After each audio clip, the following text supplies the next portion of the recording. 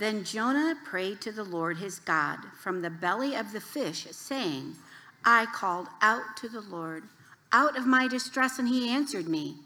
Out of the belly of Sheol I cried, and you heard my voice. For you cast me into the deep, into the heart of the seas, and the floods surrounded me. All your waves and your billows passed over me. Then I said, I am driven away from your sight. Yet I shall look again upon your holy temple. The waters closed in over me to take my life. The deep surrounded me. Weeds were wrapped about my head at the roots of the mountains. I went down to the land whose bars closed upon me forever. Yet you brought me up my life from the pit, O Lord my God. When my life was fainting away, I remembered the Lord, and my prayer came to you into your holy temple. Those who pay regard to vain idols forsake their hope of steadfast love. But I, with the voice of thanksgiving, will sacrifice to you. What I have vowed, I will pay. Salvation belongs to the Lord. And the Lord spoke to the fish, and it vomited Jonah out upon the dry land. Thanks be to God. Morning. I'm Howard Brown, the pastor here at Christ Central Church, and we're going to continue in this mini-series through the book of Jonah. Today, we will explore the second of 4 messages from Jonah. And last week, we read and heard from chapter 1, how God tells Jonah to go to a foreign country, Nineveh, to preach to it, and Jonah doesn't want to go, and gets on a ship going the other way. And the Bible tells us that God sends a storm, and the sailors on that ship figure out it's Jonah who is causing God to be mad at them and their ship, and they reluctantly, though by Jonah's direction, throw him into the sea, and the storm stops. We learned last week that God definitely uses broken people in broken situations. We also learned that his plans are not lost, and that God does not lose or leave us even when we leave and find ourselves lost. Today we pick up where we left off after Jonah's thrown into the sea. The Bible tells us, and you don't have this in your reading, in the scripture in your bulletin, but it's supposed to start at verse 17 in chapter 1. That was my mistake for not getting it there in time, or giving them the wrong verses. But what we see, we pick up right after Jonah's thrown in the sea, and the Bible tells us that God sent a fish to swallow Jonah up. And in the belly of that fish, Jonah prays, and he goes through what I describe as the beauty of God's process. The beauty of God's process. A process to make him not only usable and flexible for God's call on his life, but able to receive the truth of God's love for himself and for the people and world that God sent him. 3 things for us to see and understand about the beauty of God's process for ourselves from this passage. First, we must recognize that those who are in God's process have first been floored by sin. Floored by sin. Secondly, they have been salvaged by God. And finally, refined by his grace. Floored by sin, salvaged by God, and refined by grace. Where Jonah finds himself in the belly of a big fish, having at one time, y'all, been in the court of the king, a prophet with a respected heritage, that it was a result of sin. And when I say sin, I'm talking about 2 halves of it, two parts of sin. The stuff that happens to us and what we have little choice to live in and breathe in because we live in what we describe as a sinful, fallen world, right? A sinful, fallen, conditioned world around us. And then secondly, sin as in the mistakes and tragically bad decisions we make contrary to God's call and direction on our lives. And Jonah describes in this prayer in chapter 2, right? Being and living in a sinful, fallen world. In verse 2, he describes it as being and living under distress. A living hell in the word Sheol, as he describes a place separated from God's mercy, being in a place of God's wrath and judgment for sin. And then in verse 3, he describes living in the deep, which is a perfect description of the many levels of mess in this world. A perfect description of it. And in verse 4, he says that sin is being away from the sight of God. And this is more, let me explain, about Jonah being in and going to a place where it's difficult for him to see God and is right for them, and not about God leaving them. And then in verse 6, he talks about being in sin in a fallen world, being like bars, like being in bondage and trapped in things, in behaviors and all kind of sicknesses and illnesses and global mess ups. And then he describes sin as worshiping idols in verse 8, meaning following and trusting in things that aren't to be followed and trusted, systems and institutions and people and other gods in our way of doing things. And Jonah was being sent to, in his day, the very epicenter of such things. God was sending him to Nineveh, the capital of Assyria, and its terrible national record of denying people human rights, of being warmongers and just plain evil, stuff beyond Jonah's control, but affecting him, war and lack of diplomacy and bad history and poor international relations and poor leadership and poor institutional setup, institutional racism and all the stuff that goes along with living in a broken place, in a broken country and all these things. This is the world and broken and messed up circumstances that Jonah had to deal with and face. But Jonah's problems were not just external, right? He had a lot of broken stuff on the inside. Though the world was tough for him and for us, Jonah didn't respond well. He admits he sinned personally by running from God, who tells him to go right there to the bad place, to live out his truth in the bad place, to the bad people. But instead, he distances himself from God. And how does he qualify the distress he mentions in verse 2? Look at what it says here. He says, I called out to the Lord out of my distress. The qualifiers are important in God's process in our lives. Jonah is saying, it's my mess. I am the sinner. I am the one who lives in a fallen world. I have contributed and participated and responded wrongfully in running away from God and his life in his will for my life in this world. He is brought low, if you will, by his sinful brokenness inside and out. If you couldn't figure it out, our picture today is a painting. Nice, ain't it? Don't y'all want that in your house? It's a beautiful watercolor of imitation crab meat. What? Y'all couldn't tell. So pretty. A beautiful picture, though, of the results of sin, right? The Japanese call imitation crab meat, processed seafood, surimi, right? If I said, yeah, one of y'all fancy people know how to say it right. Is surimi?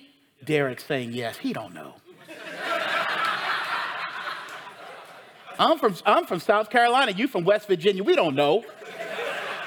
They just got sushi a couple years ago. My people too. I didn't grow up with sushi. We fried all our seafood. Or boiled it in a big pot out back, right? That's all right though. But surimi, right? Which roughly interpreted means floor meat. Y'all don't want to eat that no more. Talk about y'all had a seafood salad. Nah, y'all ain't had no seafood salad. Y'all had a serene salad. Y'all had a floor meat salad, right? The stuff that has been discarded and floored, literally, as they cut the bad stuff away from the good parts of the fish. It is the separated stuff, the rejected stuff, the not good stuff, the distasteful and cartilage and bony stuff, and the stuff that you don't get when you order, you pay the extra $2 or $3 per pound for the filet, right? And it doesn't fit with the right stuff. It is the stuff not in line with the center cut, the center truth, out of accord, not working well with the purposes of the chef stuff. And it is, as Jonah describes himself, cast away, driven away, put in a position because of its uselessness and bad texture and hard to use. Man, it sounds just like Jonah in toughness to the main goal, to be discarded, judged, put in fish Sheol, if you will. It is safe to say Jonah, like us, is floored by sin. Set out, put out, pulled apart, separated from God, separated from God's good, and left feeling the weight of his and this world's brokenness. And our sin, the world's sinfulness and brokenness, it separates us, y'all. It cuts us out. It cuts into us from the love and grace of God. It pulls us away from true humanity, right? It floors us. But the Bible in Jonah's story tells us that those in God's process who are floored by sin, guess what, are also salvaged by God. Now, again, you don't have this verse, but verse 17, I think we have it on the overhead. Verse 17 says this. So Jonah gets thrown out the ship into the water because he's going to make everybody else die if he don't go, right? Sorry, bro, you got to go, right? We ain't drowning for you. The Bible says, and the Lord appointed a great fish to swallow up Jonah, and Jonah was in the belly of the fish 3 days and 3 nights. I read chapter 2, and I am torn a bit as to whether Jonah, in this prayer, is describing the experience in the fish or before the fish. Is he praying in the fish about what he experienced before the fish actually ate him? Had to catch myself because, you know how you get things in your mind, you can't stop thinking about it? Like when you think, okay, what does hell look like? And I always go back to like the Warner Brothers vision with Satan sitting on the throne. And anyway, that's a different sermon. But anyway, but when I think about Jonah, I think about a whale. Don't you? Like Jonah and the whale, we just assume, right? But another thing I assume, see, I grew up when you got when you were learning to read, when you were a kid, anybody old enough where you got the book that came with the 45? And you had to put the little disc in the middle to fit on the record player? A record player. Okay, Target is starting to sell it, vinyl. My son's like, Dad, can we get some vinyl? What do you mean, a record? No, vinyl, Dad, vinyl. All right, it's called vinyl these days. But a little 45, little mini vinyl, okay? And you had to put a little disc in the middle for it to fit on the record player. And I had the Pinocchio one. Anybody else had that Pinocchio one? And you used to fake yourself into thinking you knew how to read. And I would go to everybody, I was the little prince of the family. Grandmama, let me read to you about Pinocchio. Go on, baby. She wasn't listening, but she was loving me. I'm telling the whole family, you can read, boy. You couldn't read. You're ready for school. You know how you fake yourself out. But in that book, they had a picture of Pinocchio inside a giant whale, right? Sitting on a chair with a candle and a book. And so I'm thinking Jonah was sitting in the whale, chilling, right? Ottoman, everything, just chilling. Ottoman made out of some kind of shell or something. I don't know. No, this experience of Jonah was more like Disney's. Is it Disney? Dory and Nemo? Remember? Pixar. Thank you. I get them confused. There's a lot of money there in that confusion. But anyway, but remember Dory and Nemo's dad got in the whale? Who was in the whale? I'm sorry, Nemo's dad. They found Dory's daddy later. Okay, Dory and Nemo's dad, y'all too picky. Y'all never correct me anything about the word of God, but you know your Pixar movies. Right? That ain't right. That's Nemo. Whenever I bring up Greek and Hebrew, that's not the right Greek. Y'all don't know. Come on. I don't feel bad about that. But I remember in the movie, it was flat and compressed, right? If you think about it, what Jonah is describing is flat, compressed, and smashed together with water and stomach contents. Right? If you look at the stomach of a whale, you ain't chilling in there. You're not going to the back of the whale. You know? It's not this, Maury, like you told me. It ain't like this New York apartment, 200 square feet, right? Like, yeah, okay, bedroom, living room, right? It's not like that. He didn't have no IKEA set up in there. It was flat. That's why he describes it as being, this don't feel good, right? But here's the point. When Jonah was thrown into the sea, he was drowning, y'all. I believe he is rehashing inside the whale. There we go. Inside the big fish, right? The experience of drowning before getting swallowed up. He talks about going to the bottom of the ocean. That's the description there. He says he talks about the waves and the billows. And talk about experience going to the ocean floor. And I believe that sometime afterwards, the fish came and saved him, and he was in there 3 days. But being inside the belly of a fish, as I described, not the Pinocchio vision, was not much different. Because he went from drowning to being digested. Right? And it was in the belly that he realized, wait, I am breathing in here. What? I'm almost drowned, but God has scraped me up off the floor of the ocean and into the belly of a big fish. In fact, the Bible says that in verse 17 up here, God appointed that fish. Right? That fish was born for this moment, y'all. I remember seeing a movie about the fish. Right? Where the fish grew up as a little, y'all may not have seen it. It might have been one of them real corny Bible cartoons. Where the fish grew up, just a little baby fish, and then the fish, nobody liked the fish, rejected the fish, bullied the fish. Like, no one cares about the fish. And then one day the fish eats Jonah. The fish had a purpose. What? Okay. Maybe that was your sermon. I'm like that fish, right? I didn't know what I was made for until the very end. Okay. And so, God used that fish, right? It was more obedient than Jonah, right? The fish listened, right?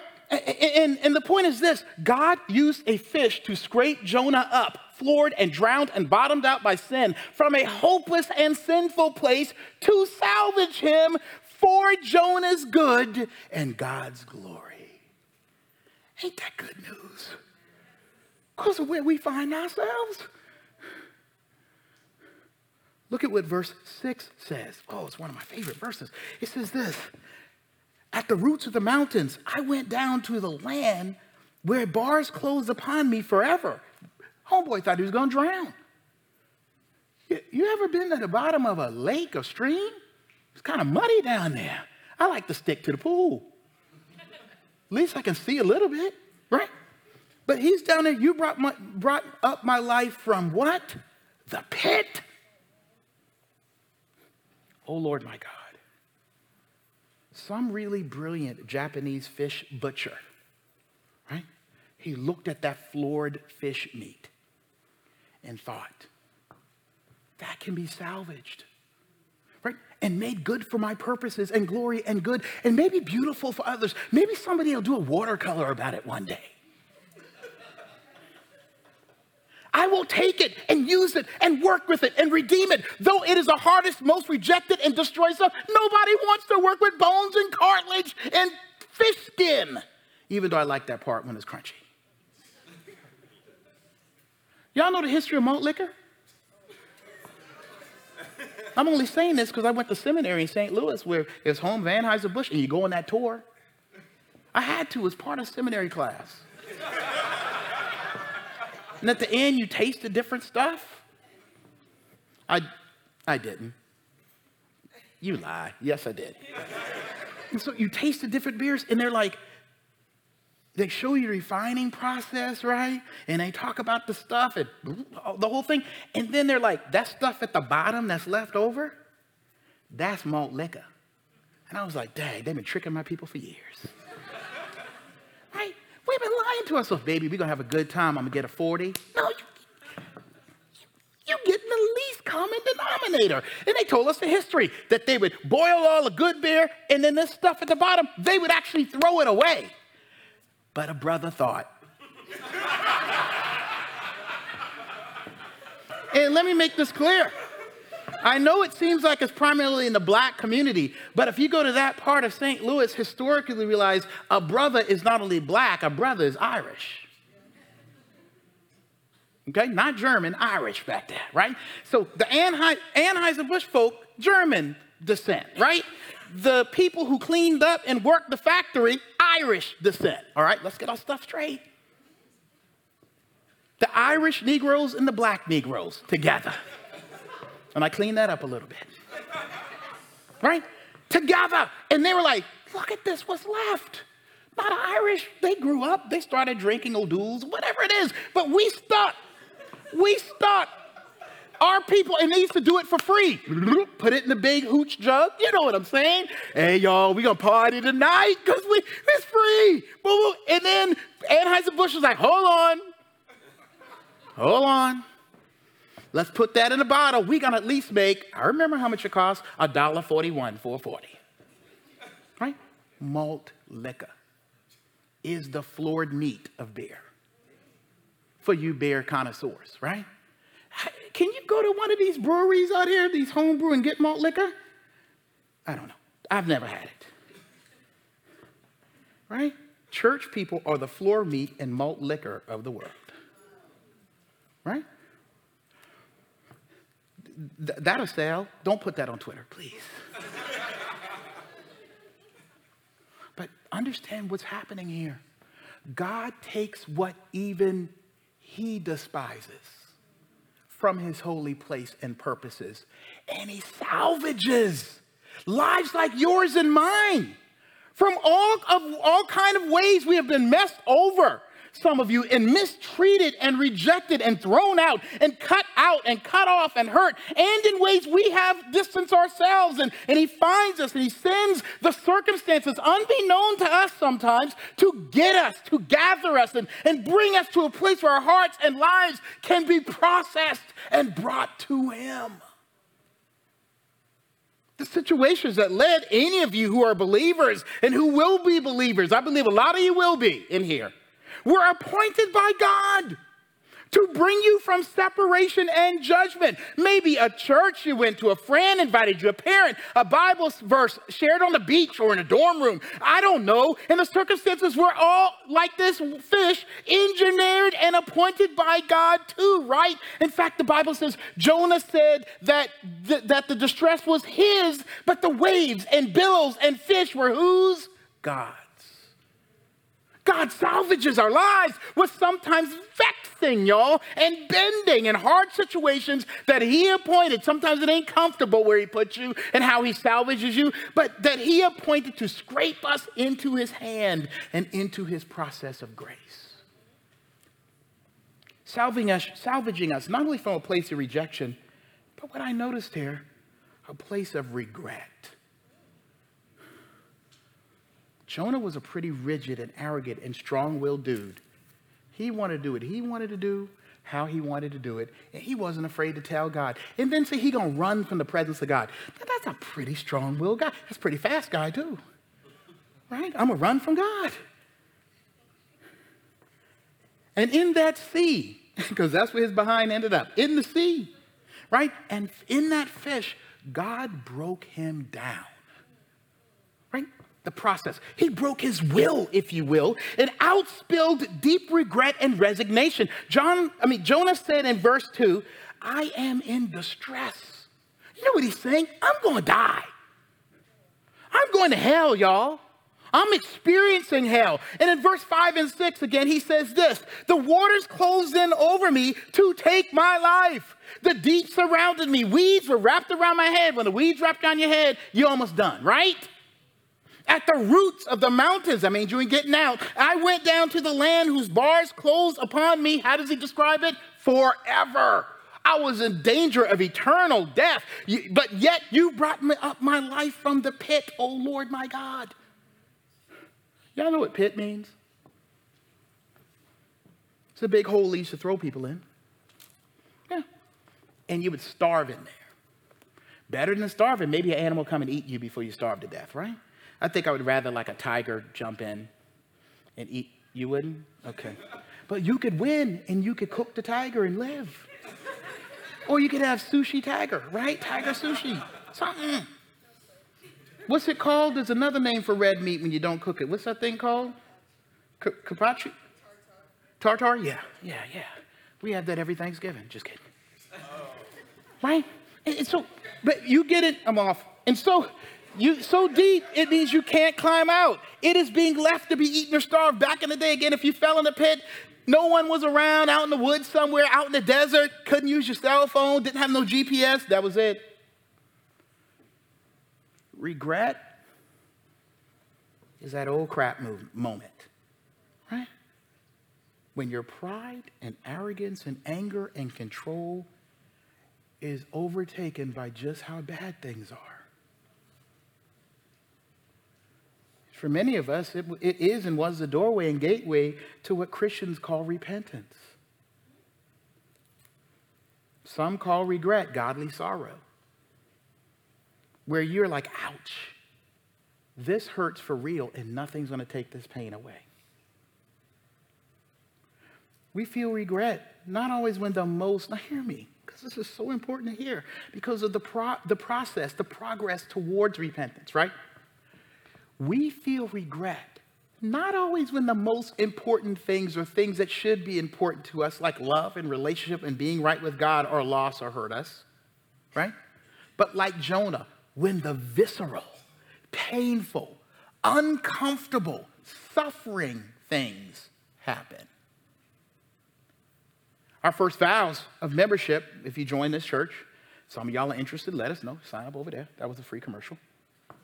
But for two vows. Do you acknowledge yourselves to be sinners in the sight of God, justly deserving his displeasure? And hear this part. And without hope, save in his sovereign mercy. We say that, blah, blah, blah, blah, and we don't think about it, right? Second one, do you believe in the Lord Jesus Christ, the Son of God, Savior sinners? And do you receive and rest upon him alone for salvation, as he is offered in the gospel? Jonah basically says the same thing in verse 9 when he says salvation belongs to God. Think about what did we say about hope, save, and then rest upon alone for salvation, as in help, lasting only and lasting hope. Nothing else materially, spiritually, and emotionally, nothing to hang on to or turn to. So not only do we say save, but save only. God is keeping his side of the vow in this story of Jonah to help us know what it is to be saved only through him. Okay, this one it gets hard. Ain't no prosperity gospel here. I'm sorry, y'all. This is the process gospel. And I hate saying things like this because I don't want to be the one. I almost didn't write this because I'm like, I don't want to put this on me. In Charleston, we call that bad mouth. I don't want to put bad mouth on me. No bad mouth on you either, right? But it ain't bad mouth. It's the word of God. So here it goes. I tried to run from this. But many of us, myself included, have yet to hit the bottom. Like Jonah did. Hitting the bottom is being brought to the floor of your regret by God himself. Remember, it's his waves, his ocean, to depths that only he knows. You don't even know. And soon you will know only through him, to a place where you will know God himself, and that God alone could have brought you there to see this side of yourself, to see this side of your life without him, and unable. Hear me, this is hard for us Americans here because we can always buy, fabricate, tweet, text our way out of it, or go to another church and escape the hard lessons of what it means to live in a fallen world. Oh, there are 3,000 churches you can go to in North Carolina. And so many of them say, it's your destiny. You can create your world. Like, you don't have to suffer. That the gospel is all about getting out of suffering, and it isn't. It's about being in God's process. And skipping that is gonna hurt worse later, right? Well, maybe not you, but it'll definitely not be pleasing to God. Come into a place where you're unable to hide and fabricate and get away. So that you and I can finally be refined by God's grace. And refining grace comes through remembering and repenting. Remembering. I was reading about how imitation crab meat is made, because I'm a nerd like that. Just wanted to know. I was reading deep too, y'all. Start thinking maybe I could do my own imitation crab meat, but I can't. You know, I'm raising some fish in a tank. Maybe we can, gotta make some money instead of putting money out. But I was reading about how imitation crab meat and processed fish, hear me now, I'm just going to describe it a different kind of way. Processed fish has to actually be told and basically assigned and reminded what it should taste like, right? They take additives, stuff called essence of fish, as if in its rejection and being floored and separated, it's lost its fishiness. After being separated and broken from the whole, the main thing, it's like they take this injector in this thing of processed meat. I know it sounds exciting. And they say, we want this to taste like crab or fish. So let's take essence of fish and put it in. And it's like, imitation crab meat? You now taste like crab, right? Hey, it used to be like the fin of another fish. You now taste like crab, right? God reminds us of our place and his place in our lives through calling us to remembrance as those separated from his grace. Look at verse 7 through 9 with me. When my life was fainting away, he says, I remembered the Lord. And my prayer came to you into your holy temple. Before he was just looking towards the holy temple. Those who pay regard to vain idols forsake their hope of steadfast love. But I, with the voice of thanksgiving, will sacrifice to you what I have vowed I will pay. Salvation belongs to the Lord. What may not immediately be apparent or known to some of you is that this prayer of Jonah's from the belly of the fish that we see here in chapter 2 is not completely original. This is not Jonah's own thing, right? This is a composite, some of it. Jonah's taken pieces of this prayer from the prayer book of the Israelites. He's taken words from the Psalms. It would have been stuff he heard as a child in Sunday school and church, and he remembered what God had said. God refines us when we are stuck in regret and sin through remembrance. The lessons we learned and heard when things were above water, right? When we weren't in a bad spot, when things weren't as hard and we took this stuff in and God put them in our heart and minds to remember to come back up in our regret and brokenness and hard situations. And it's an encouragement to some of us parents telling your hard-headed kids about Jesus, right? You told them. Where they at? Not in church. Why? I don't know. But the remembrance of the Lord is in them. That's what covenant children means. And it's not just some kind of cognitive things. There is a real something that this word remember and remembrance, it has a place in the life of those who've heard the word of God. And God uses remembrance in times of our regret and brokenness. It's like it comes and visits us. Right? The importance of storing up the scripture is sometimes you hear in the word of God read, blah, blah, I'm tired of this. And in the mornings I do the word of God with my boys, the little app, the verse of the day, you read that and, okay, Dad, right? And they're going to be like, okay, Dad. And then one day they're going to be in trouble and they're going to be like, I remember. I need this because I ain't got nothing else. Some of y'all, right? I know y'all having a hard time staying awake on my long sermons. But maybe it gets in there subliminally. right? Not because I'm so good, right? But because God's so good. See, remembrance, that Hebrew word zakar, remember, it is God's. It belongs to him, and he allows us to enjoy it. That's why the scripture is nothing to play with. You know, people are like, hey, I'll go to church, I'll try it out. You're playing with fire. Right? This ain't no joke. The word of God, the Bible says, is living and it's active, right? And it's sharper than a two-edged sword. It's like some kind of barb that gets caught in your heart, in your mind. And when you listen to it, even when you listen to the really crazy, heretical pastors sometimes, now the lesson of how they I see them guys, they be putting the word of God like a quilt, right? I'll take this verse and that verse. Isn't it beautiful? No, it's heresy, right? But even the little pieces of the quilt, they get caught and in right callback by the Holy Spirit. When you're in hard times, you're like, there might be a God. Where'd you get that?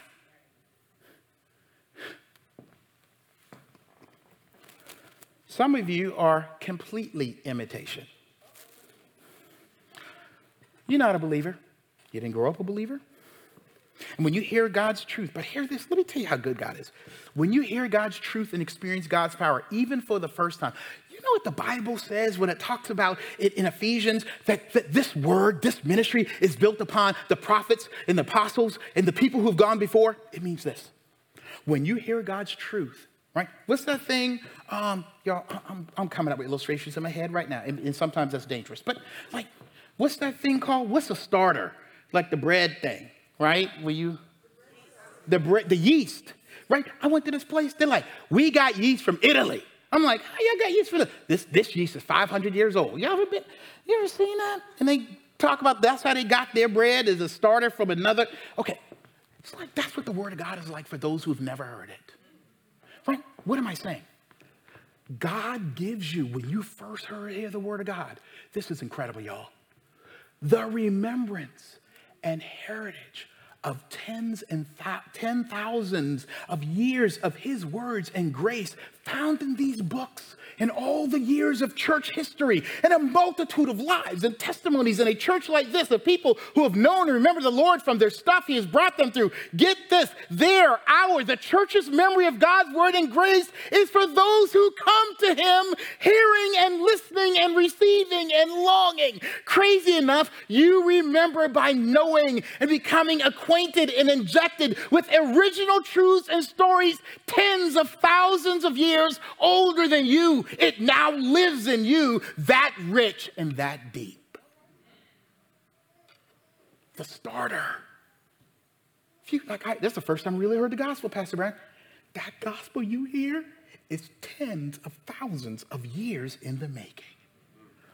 And now it just became yours. You are remembering the memories. Like I know there's some kind of ancestry thing here, but that's not what I'm going for. But you are living in the biblical memories, like Jonah did in calling up David, who went through all kind of stuff. If you look at David's story, and he wrote the Psalms, and now Jonah takes David's experience written in the Word of God, and it becomes what he remembers in his hard times. Look, you just need somebody. Why we do testimonies at Christ Central? Because there is gold there.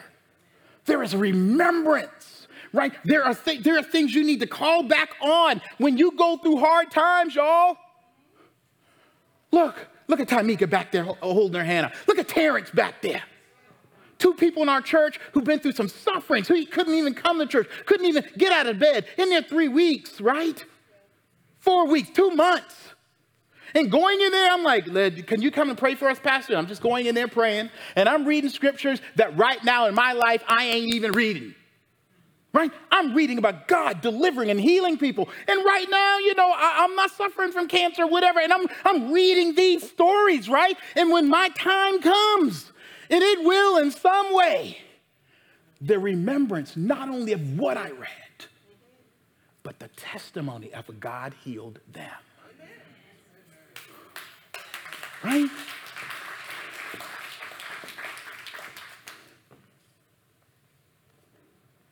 We are rescued out of our regret into God's process. But it wasn't Jonah's cognitive remembrance that carries him through to being restored. He, by God's grace, and we'll talk about more of that right standing and him being restored next week. He was communicating with God. He went from praying to preaching. He went from praying for help to praising God. Still in the belly of the fish. Now, I don't do many prayers like that. I know some of y'all don't either. When y'all going through trouble, y'all don't be praising God. Right? It's hard. Let me tell you what happens. He went from regret to repentance. Repentance is our last point here, so hang in here, please. You got to get this. Repentance is like when the regrets, God has called us to feel.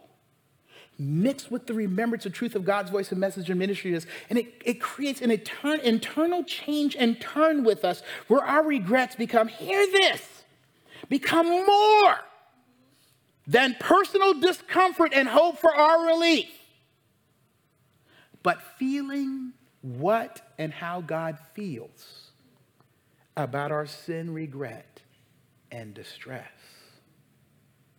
That's a powerful process. God takes us from regret to remembrance and then to repentance in his refining process of life. Jonah goes from expressing his sin and pain to preaching about God's goodness in the process of 3 days. And this prayer becomes less again about his discomfort and regrets and how hard things are in him and the world, and more about what his discomfort means in his alienation from God. His prayer is less even about him being delivered out of the fish. Y'all notice he never asked to be freed from the fish? Though he is honest that he doesn't like the feel of it. Many of us get stuck there. I just want to be rich. I just want to have more money. I just want a good job. I just want to get over this. I just want to get through this. I just want to no longer sin in this way. I want to be good. Don't you know there's another part to the process that is the glorious gospel for you? Which is you being less concerned about getting out. But his major concern now is that he and God are right. And that he can still have access to the Father. That God is praised, that he can participate in fulfilling life with God as his Savior and Lord, and less about things working out in the world and in his suffering. He wants his suffering and regrets to mean and produce something eternal and relational and praiseworthy between him and God. His response of repentance values the relationship with God first as the primary response and hope for what he's feeling, and suffering second. Makes me think of the profound words of the soul singer Luther Ingram, right? If loving you is wrong, I don't want to be right. Y'all know it. Jonah's repentance, transformation, makes him basically declare, if the love for you and you for me is wrong, not where it should be, I don't care to be right. I don't care about my suffering and pain and fears above and before that, because if I suffer and I have pains and I have fears and I have regrets without you, Lord, and me being right, it means nothing. While regret might be feeling bad for what you now know and feel and experience as discomfort and not right in you in the world, repentance is feeling, hear this, like you will explode with emotional and spiritual fullness from the inside out to be what and where God is and wants. Not because you are in touch with what you feel, but you are moved and praying out of a heart and drive of God himself, the heart of God himself, palpitating at an unbearable pace in your human chest. Like if the intensity of what is wrong doesn't resolve, you will die. Repentance is being bothered and troubled by the emotion and knowing the pain, y'all, of God's unrequited, unfinished love for you, others, and you for him. It's not punishment. Repentance is God exposing you to how he feels more than what you feel. It's exposing you to how much he loves you. Man, It don't happen often. But I will urge you, there have been times I walked into that, kind of like, and I describe it as kind of being dragged into the grinder of repentance, right? Where God kind of pulls your life in after feeling a lot of regret, and you come up against that grind, and all of a sudden, through remembrance and the Word of God, you feel what God is feeling in your chest. Man, you just want to say, praise God. You're incredible. You're holy. I'm not. I love you. I want people to know. That's the process of repentance. Yet in this country, we've made repentance about getting right so things aren't still wrong with us. Finish the process.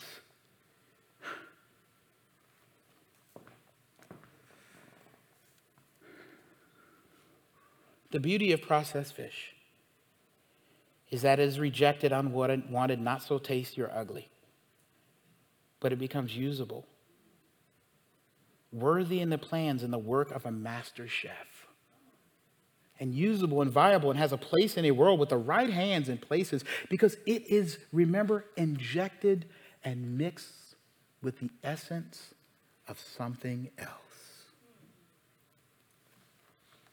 That something else is Christ.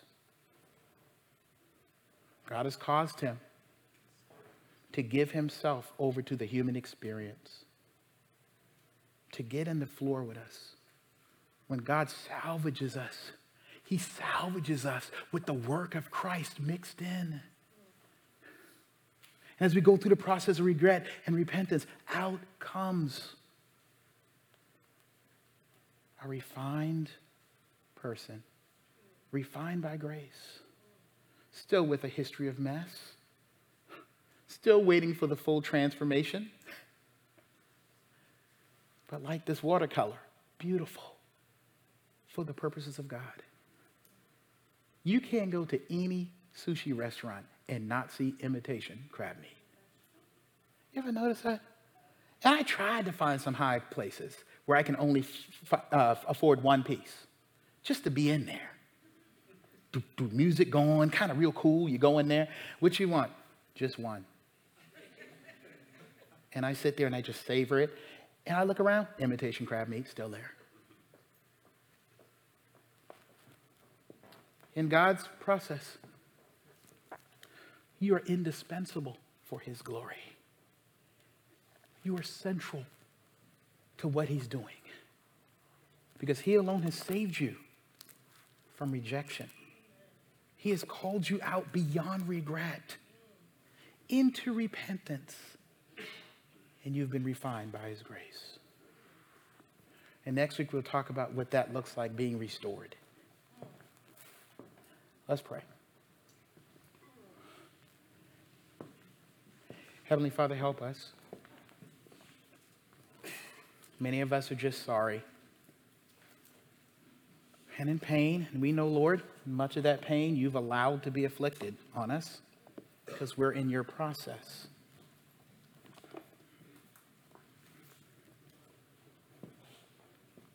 Whether it's dealing with kids, whether it's a marriage that's having a hard time, whether it's friendships, whether it's boyfriends, whether it's girlfriends, whether it's grades. Lord, help us to know Christ in that process, in our suffering, in the way sin has put us in a sinful world, all the stuff we've been mistreated and mishandled. And do a work in us. Some of us have been in the belly of that fish, feels like all our lives. You're just not finished yet, Lord. Help us to go to places where we can share in the remembrance of God's truth, where we can properly and redemptively plagiarize, if you will, the truths of God from other people's lives. Let their words, let their testimonies become our own. Let it be a gift to people. And for those of us who don't know you, help us experience the glory of tens of thousands of years of you at work through the Word of God. Thank you for this, God. In Jesus' name, amen.